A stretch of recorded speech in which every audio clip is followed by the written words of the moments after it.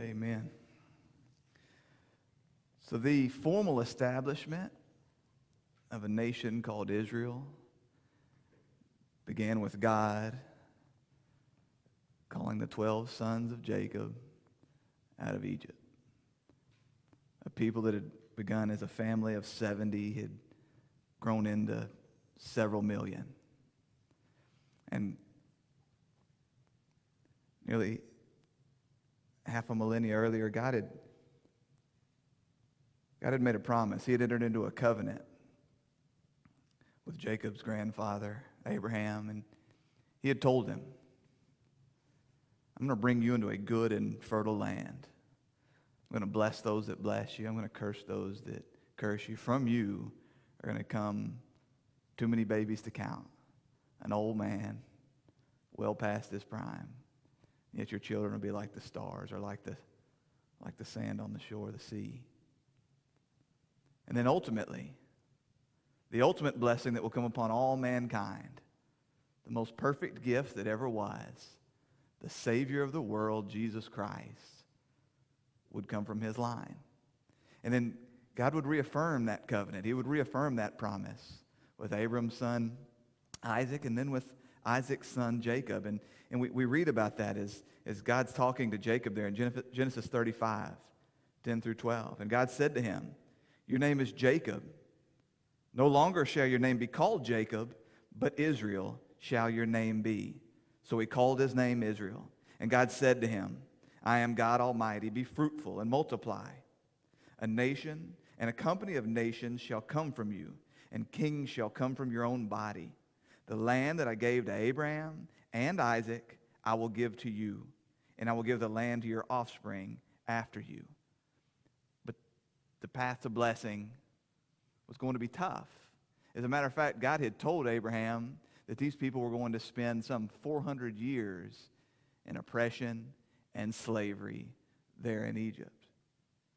They were going to be ruled by this pagan nation. And then, at the end of that appointed time, God rose up a man, an intercessor, a mediator, a man that would represent God that would be a representative between God and man. He would speak to man on behalf of God. He would speak to God on behalf of man, a man named Moses.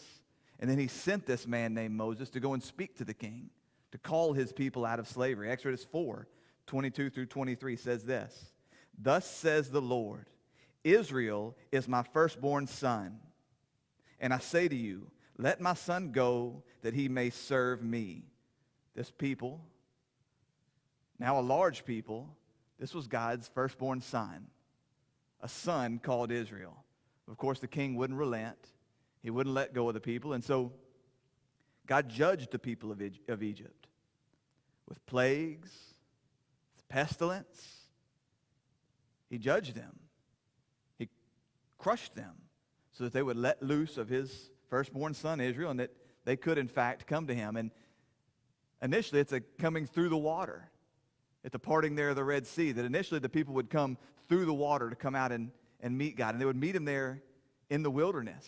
For 40 years they would be tested there with God. And they would meet with God up on a mountain. And then again passing through water, the Jordan River, passing through water to come into this promised land that he had given them. And he had told them, he had warned them, and he had told them in Exodus 19, 5 through 6, now therefore, if you will indeed obey my voice and keep my covenant, you shall be my treasured possession among all the peoples, for all the earth is mine, and you shall be to me a kingdom of priests and a holy nation. But they did not obey, and they did not keep his covenants. Oh, how they failed. In almost every way imaginable, they showed themselves to be unfaithful and weak. And yet God, in his grace and in his mercy, he continued to treat these people as his own. He continued to bless them among all the nations. He continued to bestow upon them promises like this. And now much had happened between the time in which Joshua led Israel through the Jordan River into the promised land and the time when we look up and find a man named John the Baptizer there at that very same Jordan. Israel had fallen a long way from where their God had called them to be. They looked nothing like the nation, the firstborn son that God had built all those years earlier. So much so that when the offer of salvation came, when the offer of reconciliation between themselves and God came, they despised the message and they killed the messenger. This firstborn son, this Israel, this was not what God had called them to be.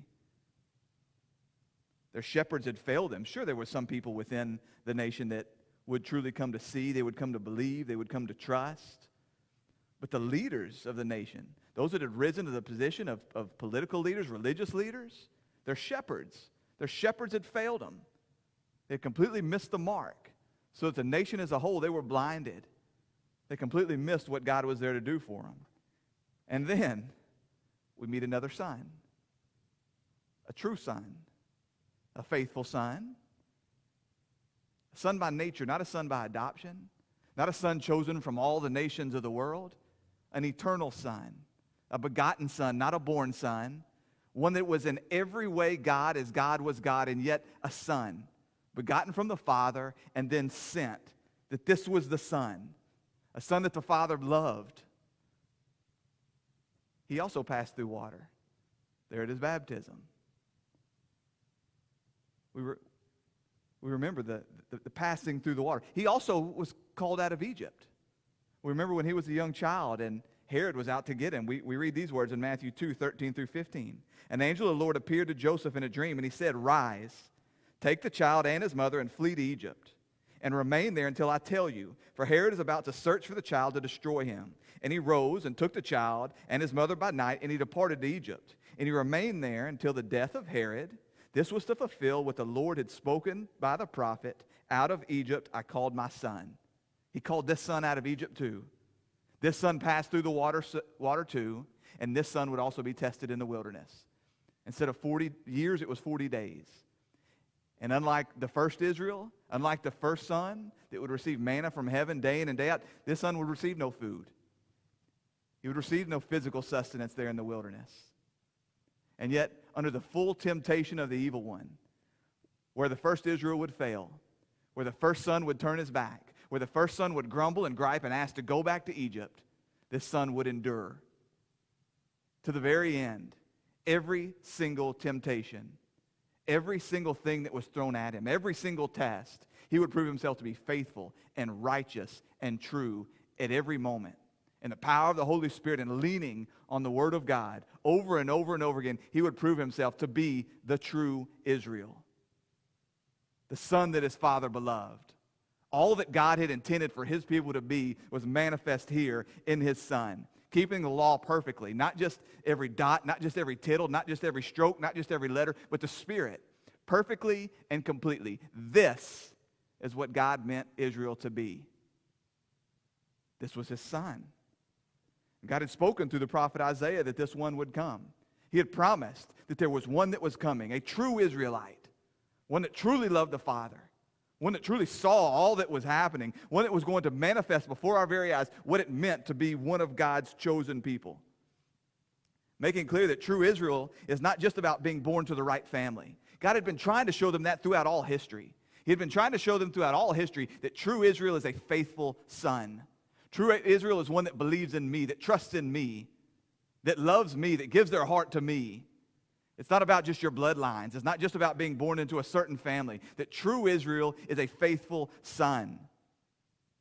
That true Israel is righteous at every moment. It is faithful in every moment. It is obedient in every moment. It is loving in every moment. That at all moments, true Israel was in perfect fellowship and communion with God. And here he is, born to a nobody family in a nobody town. You remember the words of Isaiah 53, 2 through 3. We read them every time we come to the Lord's table. He had no form or majesty that we should look at him, and no beauty that we should desire him. He was despised and rejected by men, a man of sorrows, acquainted with grief. And as one from whom men hide their faces, he was despised, and we esteemed him not. True Israel, this beloved son, he was going to hold no fancy titles. He wasn't going to be invited to the best parties. The only earthly crown that he would wear would be one of thorns in the moments before his death. And yet here he is.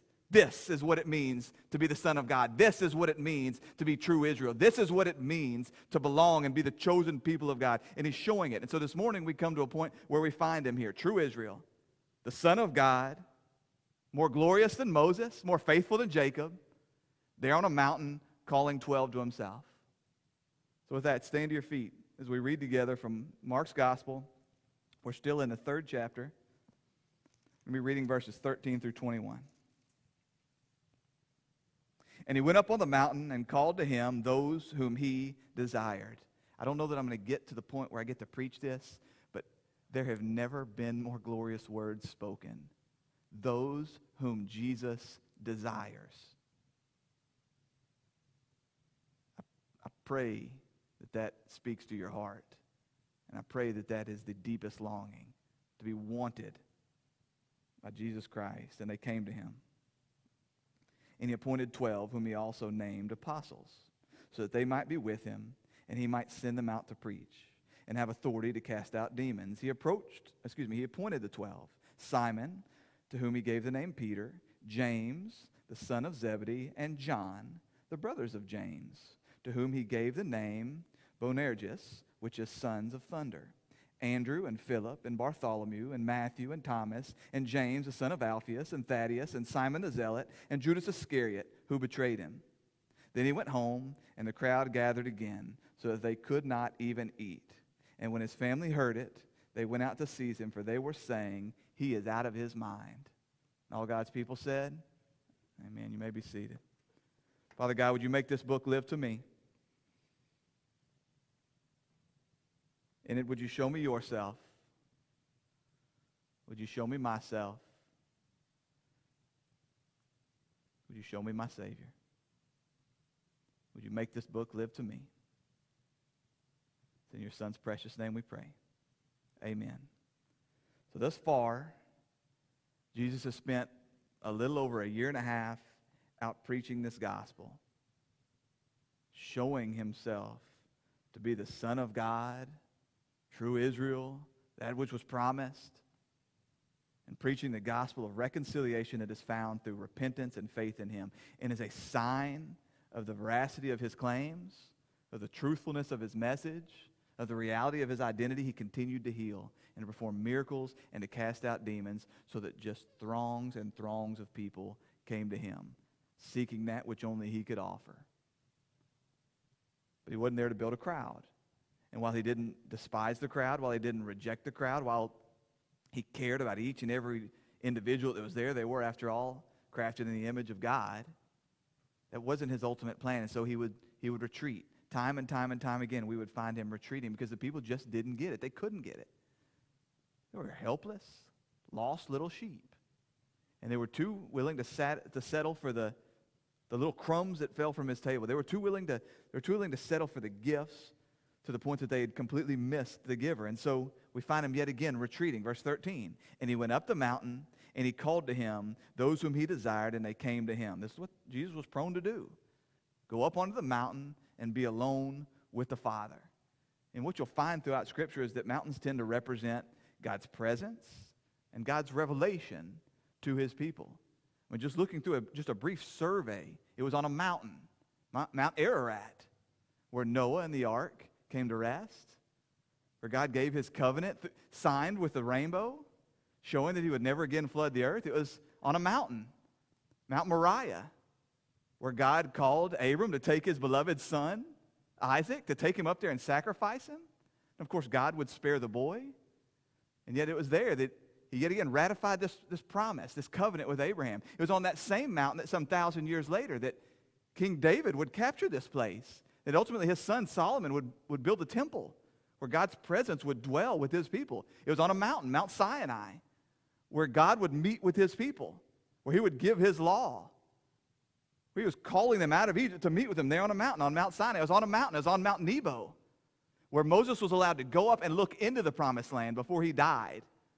And then God buried him there. It was on a mountain, Mount Carmel, where Elijah the prophet went, and he battled against the prophets of Baal, although you could hardly call it a battle because it was fire that came from heaven that consumed the bulls. And then he slew the men, those that had blasphemed God and chased after a God that was not a God. It was on a mountain, I believe Mount Hermon, where the inner circle, the three, went up with Jesus and watched him there in the transfiguration as he was there with Moses and Elijah, giving them a glimpse of his glory that was going to come. And it was on a mountain. The Mount of Olives, Mount Olivet, where Jesus ascended into heaven. And depending on the way you understand the end times, that may be the place to where he returns. Do you think perhaps God is showing us that he wants you to go on a mountain and meet with him? Field trip? God continually uses the mountains as a place of his revelation, as an opportunity to meet with his people, and I don't know why. It's not as if we can get to heaven if we climb high enough, but there's something about the solitude, perhaps, the strenuous effort that it takes for us to get up there. I don't know, but he's calling him up onto a mountain, and Luke tells us that he was there and he prayed the whole night. Jesus went the whole night, something like 10 hours there, praying to the Father, and with good reason, because what he was about to do was one of the most critical things in the history of the world. And he needed, in his humanity, he needed guidance from the Father. He needed to hear from the Father. He needed to know the Father's will. He needed to ask the Father's blessing on the decisions that he was about to make. So after 10 hours of prayer, Luke tells us that Jesus called the disciples to him. Now, as we've discussed throughout our time in Mark, Jesus had a lot of disciples. A disciple was a follower. More than a follower, it was a learner. We talked about the fact that Jesus had a lot of disciples, people that were following after him, and all kinds of people had disciples. Rabbis had disciples. Any kind of teacher could have a disciple, a learner. Now, the way that it works with the rabbis was, it's a little bit like applying to college. The rabbis would travel from town to town and they would teach. And if people liked what they heard, they thought that they taught with wonderful enough words and there was something to be learned from them, they would come and they would apply. I'd like to be your disciple. I'd like to come after you. And if they showed enough understanding of the Torah, if they showed themselves to be enough of a prospect, then he would allow them. They would agree, yes, you're my disciple now. And they would follow with him and they would go. In Jesus' case, he was the one calling the disciples. We read about him calling several of these disciples. Now, there's others certainly that just kind of came to them on his own accord. But we read about him calling and looking and saying, follow me. Follow after me. Come and learn from me. Come and walk with me. And so we read here that Jesus called the disciples to himself. And then again, Mark uses that phrase, those that he desired. Verse 14, and he appointed 12, whom he also named apostles. Now, in some manuscripts, a manuscript is just an early fragment or portion of God's word. It's an original writing of God's word. And so in some of the early manuscripts, those words that are in parentheses, are they in parentheses in your Bible? Those words that are in parentheses, whom he also named apostles. In some of the early manuscripts, those words aren't included. And I want to digress for a minute, but I think it's worthwhile. I have staked my eternity on the words in this book. Everything that I know about Jesus Christ came as a result of somebody preaching to me from this book, my own reading of this book under the guidance of the Holy Spirit.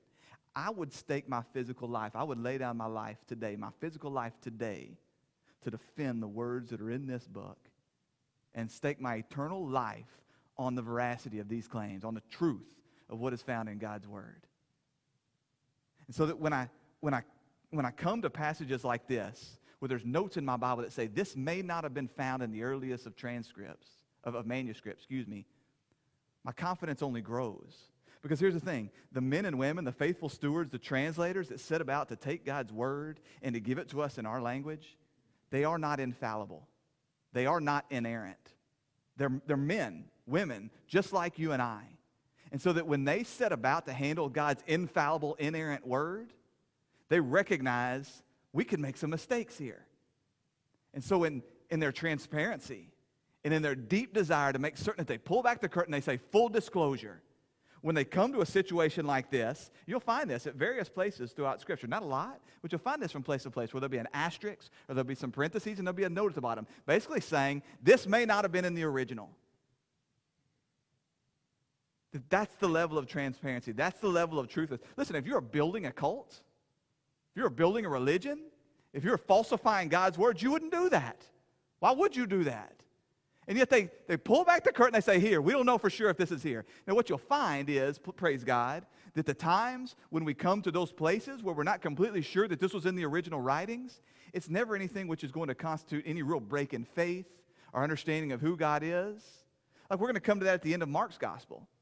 If you get to the end of Mark's gospel, you'll find that there's some words there that weren't in the earliest of transcripts, so we won't preach them. But the beauty is those words are found in other gospels. And that's the case that we find here. So that whether Mark actually wrote the words, whom he also named apostles or not, it doesn't matter because Luke did say it. You see? So we can stand there confident and say he was calling his apostles. We know this by the fact that he was calling them. We know this by the fact that Luke also recorded it for us. This just caused me to grow in confidence when I stand upon the truth of God's word. And we don't know the logistics about how he did this. It seems to me that there was this massive crowd of disciples that were following Jesus, and he just called them all. Okay, come up the mountain. Come up the mountain. And there, in the presence of these hundreds, thousands, he started to name them off, one by one, this roll call as he calls out to the 12. 12 men out of hundreds. Calling them to something different. What a blessing to follow after God, to walk with Jesus Christ, to learn with him. But now he was calling these 12 aside, and he hadn't taken applications. They hadn't put their name in a hat. He didn't form a search committee. This was surely what he was doing with God and he was doing with the Father in those 10 hours of prayer. Knowing the hearts of men, knowing the men that needed to be chosen, even knowing the heart of Judas Iscariot who would betray him and how that man would play into his greater purpose. It was at this moment that he's calling them to himself. He was moving them to something different. He was moving them closer from disciple to apostle. Now, apostle comes from the Greek word apostolos. This means a person that is sent. And so I've had people ask me before, surely your children have asked you before, there was some point in your life when you wondered, what's the difference between a disciple and an apostle? And as we've just discovered, right, that a disciple is one that follows. He's one that learns. Not everybody that came to Jesus was a disciple. There were some people that just came for healing. There were some people that just came for bread. But then there were some that came, and once there and hearing the message of Jesus Christ, hearing the message of his gospel, they determined this was a man to link their life with. And so they followed him. Some followed him for a season. Some followed him for a longer period. There's people coming and going. The number of disciples was changing. But that's what a disciple was, a follower of Jesus Christ. And it is perfectly accurate and right and true to say that we ourselves are disciples of Jesus Christ. While we don't see him physically, we hear his word. We're part of his body. We're following him. That's why you'll often hear me talk about following after Christ. Almost never. I can't think of a time in the last 10 years at least when I've asked someone, are you a Christian? Because that's just checking a box. It's, are you a Muslim? Are you a Hindu? Are you an atheist? Are you a Scientologist? Are you a Christian? You're going to check a box, and that's the one that I'm going to check. The real question is, are you a follower? Are you a disciple? Are you following after Jesus Christ? And that's what our aim is here as a church. Not just to make a bunch of people that believe intellectually in who Jesus is, but to show people what it means to follow him. And so it is right and it is true and it is good for us to say that we are disciples. But an apostle is a disciple that has been given authority and sent in his name. He has passed on some of his authority to these people, and he has sent them out to go in his name. You've likely heard it said that all apostles are disciples, but not all disciples are apostles. So what we see here is him transitioning these 12 people to apostleship. And it can be confusing at times because there's times we will come and he'll just refer to the 12 as his 12 disciples.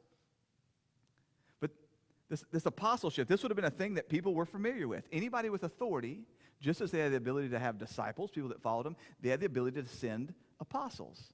Send people entrusted with their authority to go out and carry out a word. If I was a governmental authority of some sort, I could send somebody in my name to make a decree, to make a statement, to make a promise, and the person on the other end of that word would be required to uphold it just as if I had said it myself. This was a very official thing. And people in this place in the world, they would have been familiar with the idea of what it meant to be an apostle. Yet, with regards to Jesus Christ, we need to understand that this was a very special group for a very special time.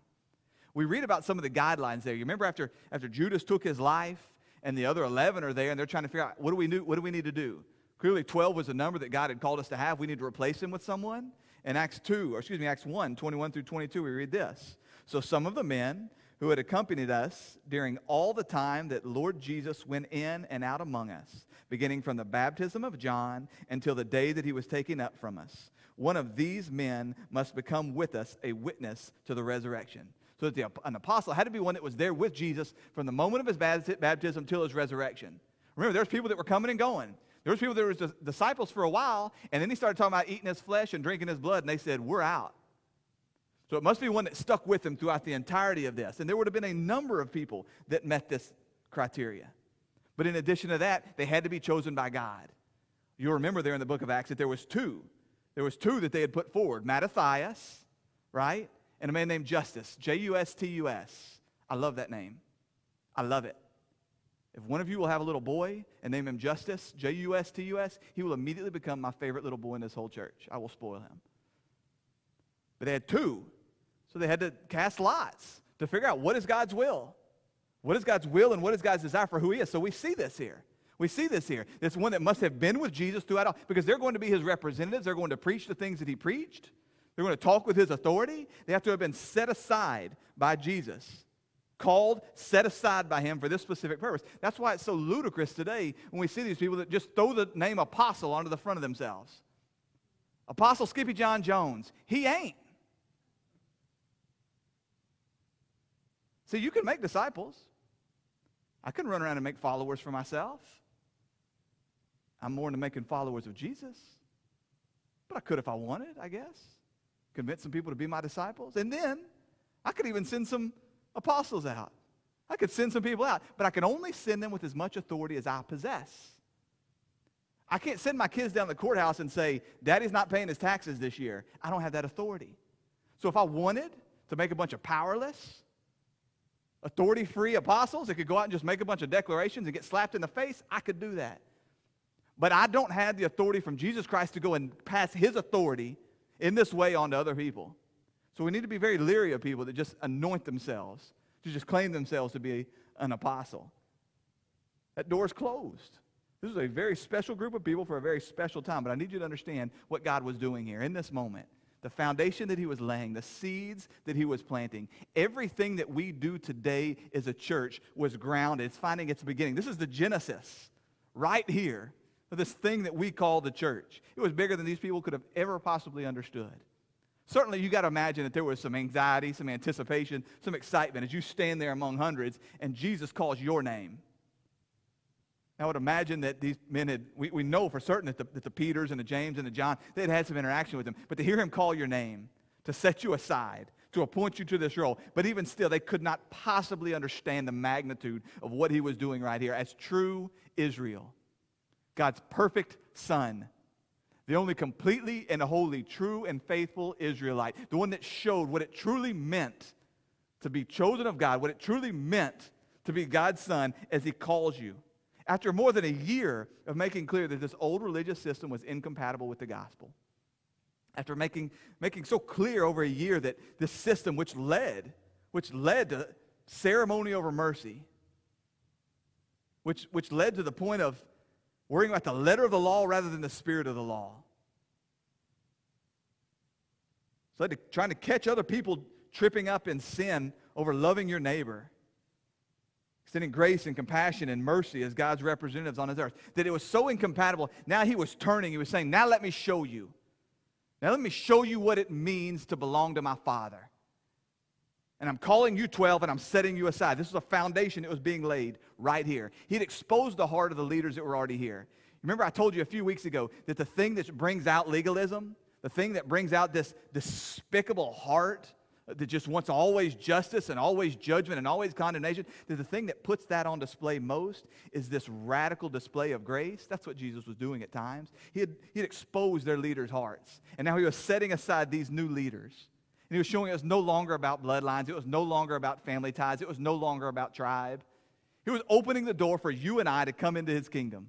He was opening the door for you and I to be called his people right here. Showing no longer do we come through the 12 tribes.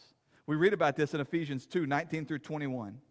So then, he's talking about Gentiles, So then you are no longer strangers or aliens, but you are fellow citizens with the saints and members of the household of God, built on what?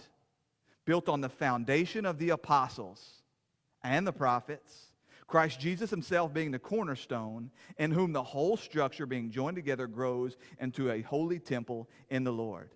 Now, I've got to be very careful right here. I found myself this week writing a whole nother sermon on a whole nother text when I came to this point. And I've got to trust that when God wants us as a faith family to come together and really wrestle with the church and the tribes of Israel and God's promises to Israel versus what is he doing in the church and how does this covenant affect us and the promises to Abraham, do they have any place in us? I've got to trust that when God brings us to the book of Romans and we go through Romans 9, 10, and 11, he's going to allow us to really unpack that. But I do think that it's critical that we understand the signal that he is sending as he chooses these 12 men. Again, it was no mystery. It was no accident that this son was called out of Egypt. It was no accident that this son passed through water. It was no accident that this son was tested in the wilderness. It was no accident. God was sending a clear signal as he then met with these 12 men up there on that mountain. These are the 12 that I choose. He was sending a signal loud and clear to the world. No longer is it through bloodlines. No longer is it through this national people called Israel. It's the reason why he chose 12, not 7, not 3, not 10. There was a reason. The new covenant had come. The old covenant had served its purpose. And despite the covenant blessings, despite having the benefit of having lived through these covenant times, the people completely missed it. And yet that covenant had closed and he had come to a new covenant. He was instituting a new covenant as the Christ, the Son of God, the true and perfect Israel. He was calling these 12 and he's saying, this is how you become true Israel. That you must be born, not just of water, not just of blood, but of spirit. I don't care about the blood coursing through your veins. I care about the spirit that's alive within you. That what it means to be true Israel, what it means to be true sons and daughters of the King of the universe is that through faith and repentance to be found in his Son, Jesus Christ, and to be filled with this Spirit. That's the picture right here. This is a beautiful picture. Now, we miss it because we didn't live through those times. We've got to struggle in our minds to make these connections. Because we don't listen around the dinner table as our daddies tell us about the history from Moses through that day. We don't know what it's like to look forward with great anticipation for the Messiah, for the Christ to come and to set us free. We don't know what it's like to wonder if we're truly God's people, why aren't we enjoying his blessing? If we're truly God's people, then why are we continue to come under the oppression of these foreign natures? Why did our people get dragged into exile? Why are these Romans here in our land today? And so we struggle in our minds to make these connections, but this should have screamed loud and clear to these people that this is the people that would inherit the kingdom of God. I know that all of you have staked all your claim on your bloodlines, on your ability to rise to some religious power, on your ability to find your place within the synagogues. And what I'm telling you is it is all for naught. It is only those that come to faith in me, those that follow me, those that would call themselves my disciples, those are the ones that are going to inherit the kingdom of God. And it begins with these 12 here. Huge stuff happening at this moment. Huge stuff happening right here. You imagine all these Gentiles that had come. They'd come because they heard about Jesus. They'd come because they had heard about his healing, and yet they never thought there was going to be a place for them within the kingdom of God. They thought, sure, maybe we can be healed for a season, but then when he starts talking about his Father's kingdom, when he starts talking about true Israel, when he starts, this makes no sense to me, and there can't be any place for us here. And yet he's kicking the door wide open for them right here. He's saying that all that which had been revealed in my Father's covenants with Abraham and with Moses and with David, it was all pointing to this moment right here, now here I stand. And he was playing it out, not just with his words, with his actions, going onto a mountain and calling these men to himself. This had been God's plan for all eternity. This wasn't plan B. It wasn't as if God looked up and he thought, okay, they're not getting it. You know, I used Abraham to try to call them to faith and they didn't get it. I used Moses to try to show them the spirit of the law and they didn't get it. I used David to show them the promised king and they didn't get it. I guess I'm going to sit in the big guns. Here comes Jesus. It had all, at every step, been building to this. This had the signs, the shadows, all pointing to the substance right here at this moment. There was no plan B. Jesus would be dead in just a little over a year. He would rise again to walk for about 40 days, and then the entirety of what he was doing with this new people called the church, this thing that would include Gentiles as well as Jews, this thing that would be only captured through repentance and belief in him, he was leaving it all in the hands of these 12 men right here, lock, stock, and barrel. This is all I got. And so it begins with him calling them to be with him, and this is key. There's so many people that come to intellectual belief in Jesus Christ, and they immediately want to run out there and know how they're going to be used of him. They immediately want to be a preacher or a missionary or a leader of some sort, and they never spend any time being with Christ. And what you'll find here in the life of these apostles is there's really 4 steps to this process. The first is here, being with him. So where it begins, you notice he didn't send them out yet. He called them to be with him, that they could, intense time of training and learning. They would have been watching him. They would have been hearing his teaching. And yet, now you've got to know that this would have taken on a new meaning. As he told them, I'm going to be sending you out. That's what it means to be an apostle. It's not just to come to me, but it's eventually to go in my authority, to go in my name. And so when Luke tells us that after this, Jesus came down the mountain and he taught and he healed, don't you know their ears were a little more perked up this time? We're going to possibly be doing this someday. We need to pay a little more attention to what he says, to the way he receives the crowd, to the way he relates to the Father, to the power of his teaching. It had a brand new urgency for these people as they came here. And then once we get to Mark 6, what we see is he sends them out in pairs of 2. They weren't ready to go alone yet. He was going to send them out in pairs of 2 to preach and to heal and to cast out demons. And then before heading to heaven. And step 3, he just kind of sums it all up for them with a great commission. All authority in heaven and earth has been given to me. Go therefore and make disciples of all nations, baptizing them in the name of the Father and the Son and the Holy Spirit, teaching them to obey all things I have commanded you. And surely I will be with you even unto the end of the age. Let me sum up for you what it is that I'm calling you to go do. And then finally, as the Holy Spirit comes upon them at the day of Pentecost, they receive the promised Holy Spirit, and boom, it takes off. All the things which didn't make sense before that, all the power that they were lacking before that, all the abilities that they could not muster before that, it all came to pass right there at that moment. All the things that Jesus said before which didn't make sense, right there in that moment, they were there. And the foundation of the church was laid right in that moment. Not just in their ability to go out and heal, not just in their ability to go out and preach the gospel, but there was authority in their words. We know this because as we read about the life of the early church in Acts 2, already, think about this, already by Acts 2, what were the people doing? What did it mean to be the church? They devoted themselves to the apostles' teaching. They had been with Jesus Christ. They had been there for the entirety of his ministry. They had been in the inner circle that heard his teaching and heard his preaching. We'll see this. We'll see this theme kind of break out in the book of Mark going forward of insiders and outsiders. They're the outsiders that get to hear his teaching in general, and then he'll call them to the side. Give them this inside information. They had been with him in that way. Now they're powered by his Holy Spirit, and now they're going out and teaching in authoritative ways. And the fellowship and the breaking of bread and the prayers. We also know that these 12 are going to have a place in the end times. We also know that it's not just about laying the foundation of the church. We know that when we get to the end, we'll find them sitting in seats of judgment. Luke 22, 28 through 30. You are those who have stayed with me in my trials. And I assign to you, as my Father has assigned to me, a kingdom, that you may eat and drink at my table in my kingdom, and sit on thrones judging the 12 tribes of Israel. These men weren't born into these positions. They had not risen through the ranks on their own, but because they had been with Jesus Christ, because of the authority that he entrusted to them, because he had set them aside and chosen them in this way, they would sit in judgment over the tribes. And so I struggled this week greatly with, okay, well, what do I do with these guys then? Because all Scripture is about God. The whole thing's about God and what God's doing and about God's glory. And these passages aren't ultimately about these 12 men. They're about Jesus. Just 12 ordinary dudes. And yet they're so critical. What God is doing through them is so critical. It's not that these are great men. It's that they served a great God. And he chose to do great things through them. These 12 ordinary dopes. Truly, Jesus was showing that God chooses the foolish in the world to shame the wise. God chooses what is weak in the world to shame the strong. Just a ragtag bunch of, nobody would have guessed it. Nobody would have guessed that these were the men.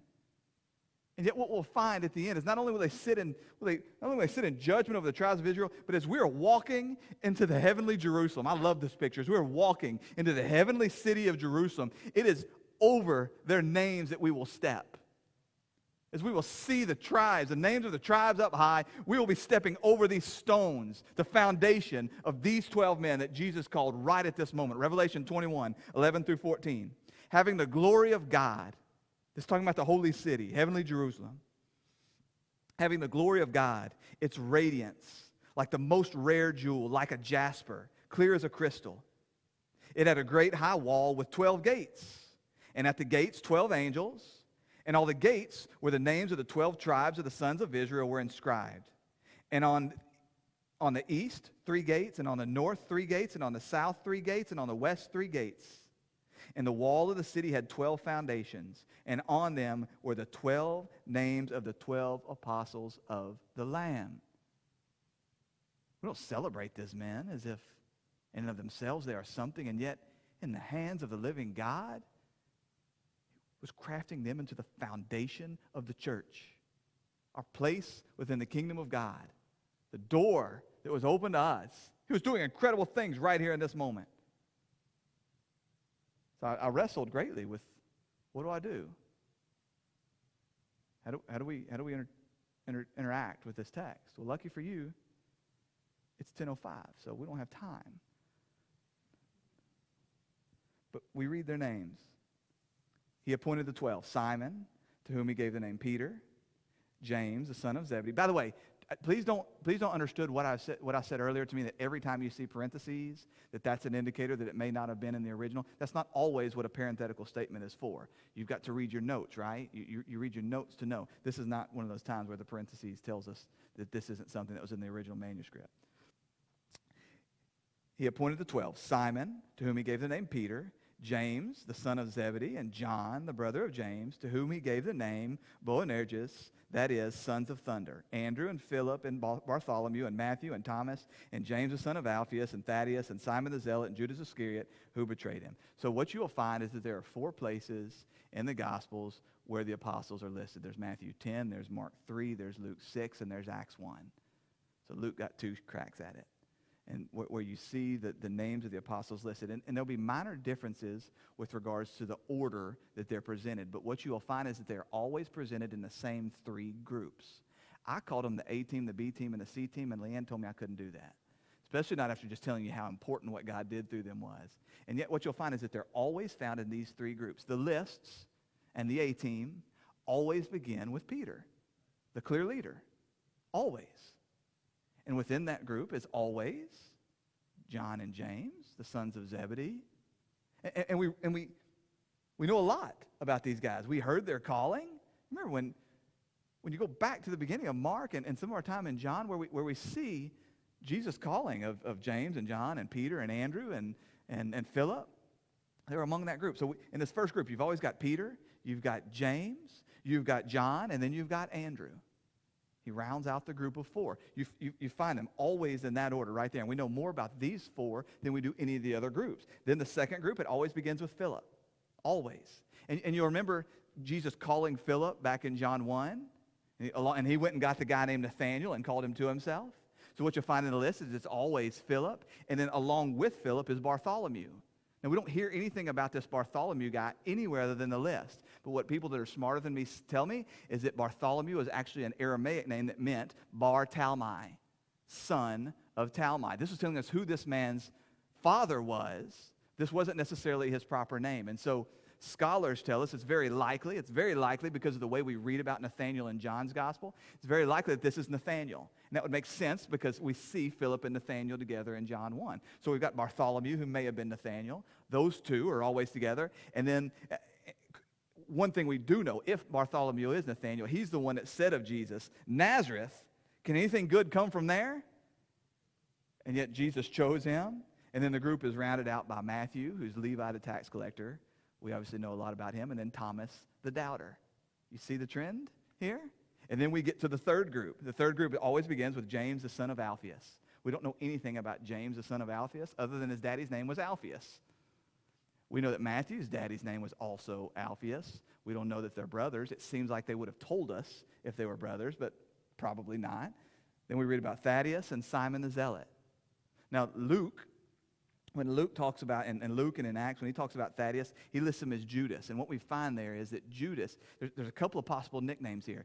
Thaddeus can mean mama's boy, or it could have been Labius, which means courage.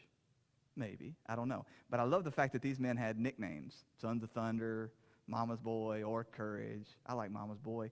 And I like to imagine that Jesus is, the one handing out the nicknames. So it's probably Big Mouth Peter, right? I mean, he's calling people something. Hey, you're fatty, you're shorty, you're bald, you're whatever, right? And he's handing out these names. And so, but we don't know much about Thaddeus or Judas. Now, Jesus had a brother named Judas, but we read in Scripture that Jesus' family, they didn't get it, right? His brothers didn't understand it until he died. And so it's very unlikely that this was any Judas other than just Judas. It was called Thaddeus, and that they were just calling him Thaddeus because they wanted to separate him from Judas Iscariot.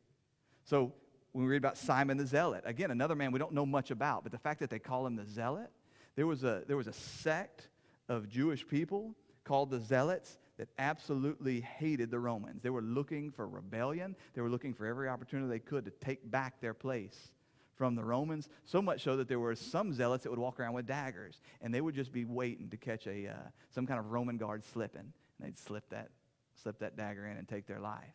Can you imagine if this is in fact why they call this man Simon the Zealot? Not because he took somebody's life necessarily, but because he was a zealot against Rome in this way. What do you think the relationship was like between him and Levi the tax collector, the traitor to his own people? This is an eclectic group. This is not a group that would have chosen to hang out together in any way. And then finally, lastly, is Judas Iscariot. Iscariot means man of Keroth, telling us where he's from. And if that's accurate, if he is from this place, he's the only outsider. Everybody else seems to be from around the area of Galilee, and yet this one outsider is called from further in the south, closer to Judea. Yet this is the one that Jesus called knowing. Every one of these lists talks about the fact. They make it clear he's the betrayer. Spoiler alert, like there should be a spoiler alert in there, right? So that when we get to the Last Supper and he's saying, one of you will betray me, we're all going, it's Judas. We know because they tell us. Even when Jesus called him, he knew that according to his Father's purpose, this one needed to be called. This traitor needed to be in there. So we see these three groups. And as we move through each of these three groups, really we do. We know progressively less, with exception of Judas, that's always listed last. We know progressively less about who these men are. But what we know without a shadow of a doubt is that God was going to do something magnificent through them. That as Jesus was there on the mountain, true Israel, the Son of God, he was saying, do you want to know what it looks like for you yourself to be the true Israel of God? Behold, come to me in faith. Come to me in repentance.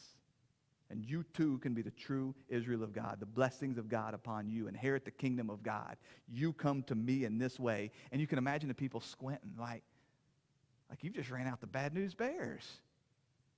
What are you talking about? These? And he says, yes, this is exactly the kind of men I use. This is exactly the kind of men I call. Because those that raise themselves, those that rise to religious leadership, those that come from the right parties, those that like to have their hands shaken in the shaken in the street, those that like to be patted on the back, they completely miss it. They will have no place. I mourn for them because they will burn forever in complete separation from my Father. So yes, these are them. This is the foundation of this thing I'm building called the church.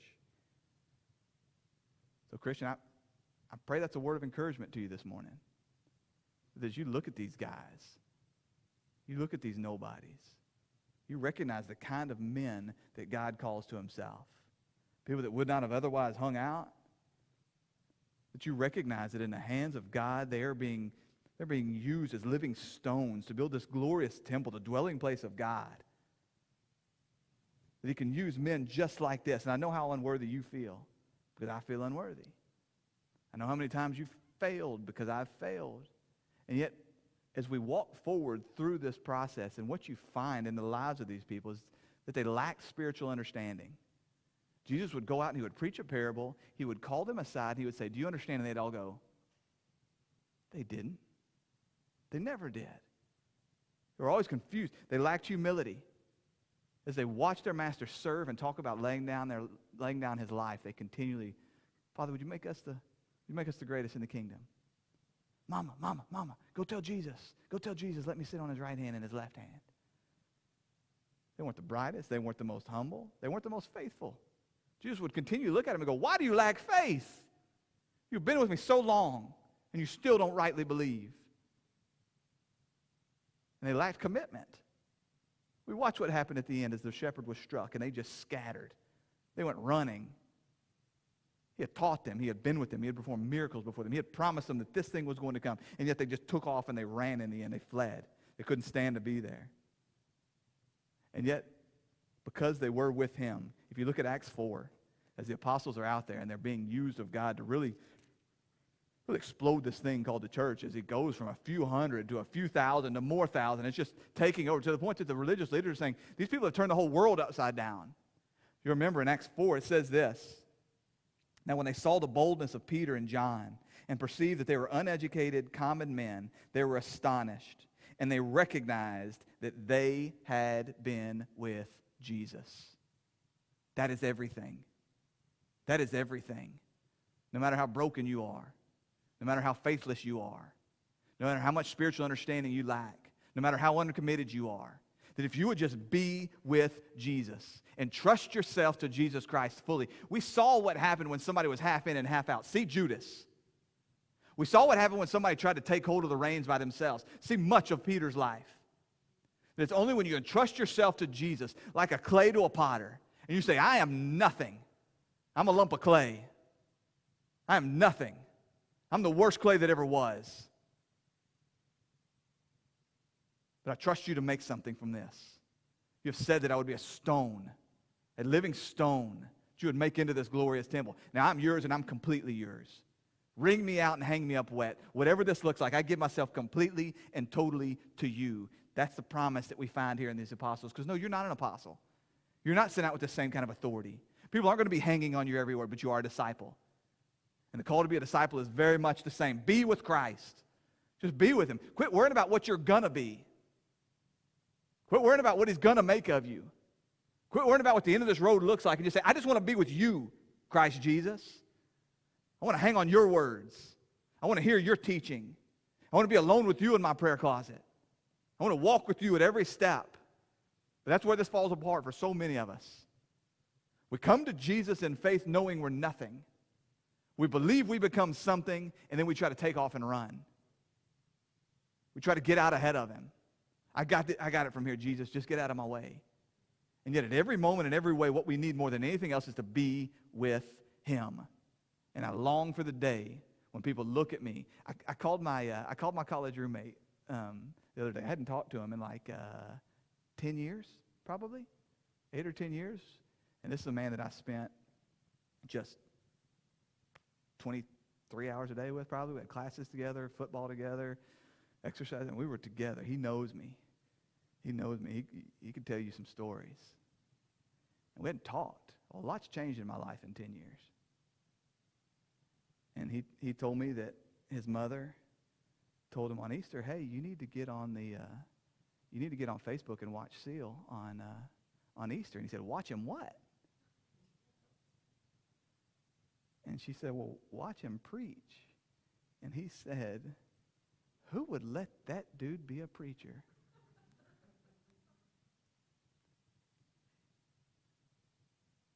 I long for the day when somebody comes and they say, I knew that dude before. He must have been with Jesus.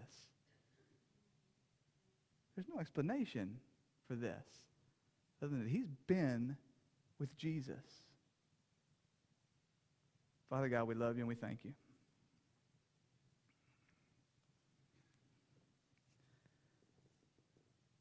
We thank you, Father, for your just glorious promises. Promises that rest not in our own abilities, not in our own faithfulness, not in our own strength, not in our own commitment, but that your every promise, every single promise finds its yes and amen in your Son, Jesus Christ. Father, help us to trust in that. Father, forgive us for the times when we've tried to grasp onto those promises while going around your Son, Jesus Christ.